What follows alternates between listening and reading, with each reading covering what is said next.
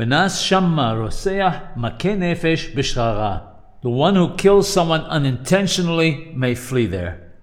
One who kills another unintentionally, b'shorer, is not punishable by death since he didn't intend to do it. Instead, he flees to one of the cities of refuge, arei muklat.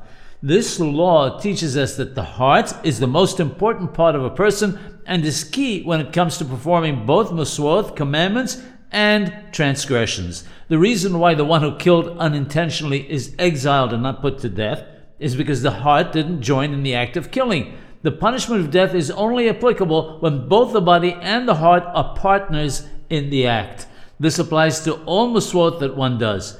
Everything is dependent on the heart. This means that if a person performs a commandment properly with the full intention of doing the good deed, he gets full reward for it. On the other hand, if when he performed the commandment he had no intention in his heart to do it for the sake of heaven, l'shem shamayim, he gets no reward for it. It's for this reason that many have the custom of reciting the L'Shem Yehud and verbalizing their intent before performing any commandment.